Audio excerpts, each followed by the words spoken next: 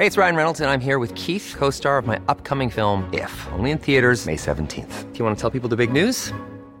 All right, I'll do it. Sign up now and you'll get unlimited for $15 a month and 6 months of Paramount Plus Essential Plan on us. MintMobile.com/switch. Upfront payment of $45 equivalent to $15 per month. Unlimited over 40 gigabytes per month. Face lower speeds. Videos at 480p. Active Mint customers by 531.24 get 6 months of Paramount Plus Essential Plan. Auto renews after 6 months. Offer ends May 31st, 2024. Separate Paramount Plus registration required. Terms and conditions apply if rated PG.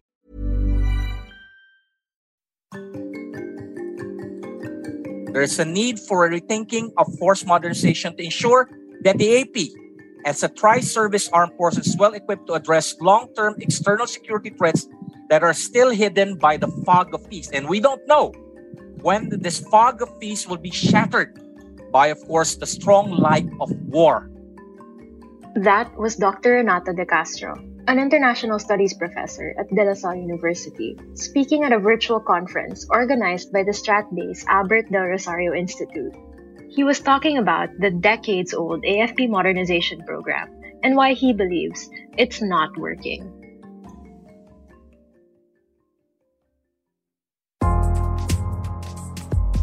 I'm Bella Perez Rubio, Puma Podcast. Let's start somewhere simple. What is the AFP modernization program? The AFP modernization program is essentially a form of defense planning, which is all about preparation for the security of the polity of our nation, given that such planning is conducted primarily in peacetime and hopefully not during wartime operation, simply because you don't have the time to prepare your forces, to train your men once push comes to shove, once during the time of war. Over the years, the modernization program became associated with our standoff with China over the West Philippine Sea. But actually, 17 years before the Scarborough incident, plans were already being laid down to modernize the AFP.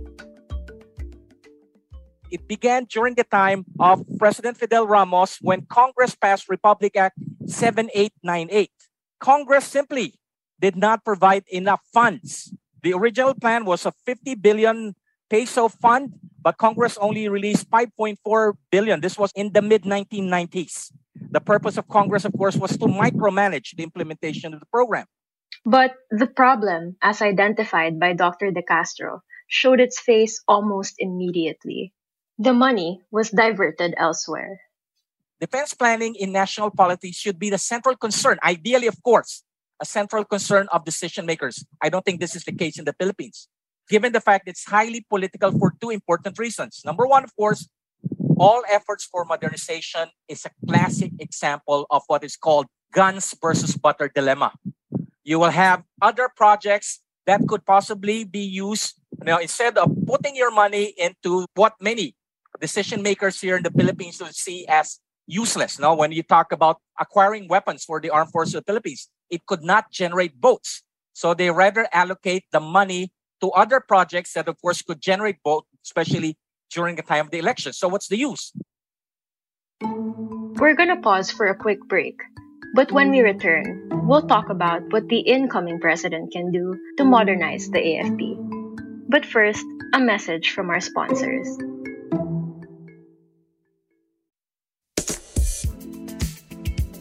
You've been on top of your game all day. So when you get home, all you want is to de-stress by streaming a virtual concert and wind down by binge-listening episodes of your favorite shows and podcasts. And for that, you need a connection that keeps up with you. That's PLDT Home, the Philippines' fastest home broadband.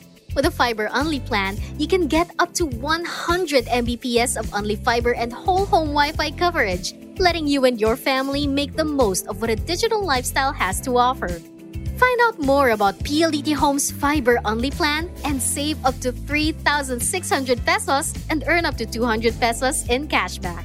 Visit www.pldthome.com/fiber. In less than a month, President-elect Bongbong Marcos will inherit the AFP modernization program too. Dr. De Castro says he has an opportunity to shift the modernization program to one that is capability-driven. Number one, immediate formulation by the National Security Council under this new administration of a new national security strategy based on the July 12, 2016 arbitral ruling, which the President-elect Ferdinand Marcos recently announced that he would uphold. That, the ruling is something that is there, something that is not a matter of claim, it's a matter of right. So what does it mean? We have to focus on developing our maritime capabilities because the challenge emanates from our maritime domain. And this is something I would argue. Probably it's time for us to do away or repeal Republic Act 100349 because it restricts rather than facilitate the modernization program. Instead, pass a law, or I would settle for a policy guideline that will require the Philippine government to put the annual defense budget at 2% of the gross domestic product so that the Philippine military can single-mindedly focus on the development of its territorial defense capabilities with an emphasis on developing its capability to wage an asymmetric warfare. Ukraine's ability to stand up against Russia at the early days of the Russian invasion showed the growing importance of defensive asymmetric capabilities against, of course, a more powerful opponent.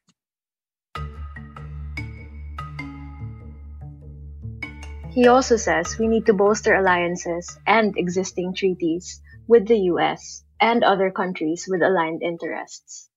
Formulate a medium-term policy guidelines that would link the AP modernization program with the defense policies of the country's formal treaty ally, I'm referring, of course, to the United States, and its security partners such as Japan, Australia, and South Korea, and even India, as this will open the Philippine military to the variety of material and additional benefits, allowing it to develop interoperability. We should not look at the modernization program as simply an autonomous undertaking. It should be conducted in terms of its, our security relations with other countries. And of course, the goal is to develop interoperability with our allies. And that was today's episode of Teka Teka. Again, I'm Bella Perez Rubio. This episode was produced by Kat Ventura and edited by Presh Capistrano. Follow Teka Teka and Puma Podcast wherever you get your podcasts. We are excited to build our community with you, and it looks like we'll be able to meet for events real soon. So if you want to stay in the loop, please go to pumapodcast.com and subscribe to our newsletter. Thanks for listening.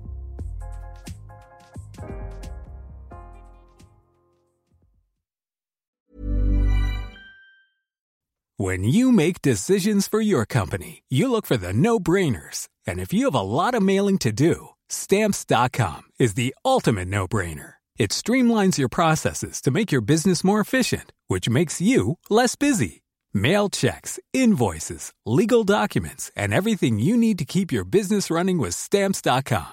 Seamlessly connect with every major marketplace and shopping cart. Schedule package pickups and see your cheapest and fastest shipping options from different carriers, with rates up to 89% off USPS and UPS rates. And with the Stamps.com mobile app, you can take care of mailing and shipping wherever you are. Make the same no-brainer decision as over 1 million other businesses with Stamps.com. Sign up with code PROGRAM for a 4-week trial, plus free postage and a free digital scale. No long-term commitments or contracts. That's Stamps.com.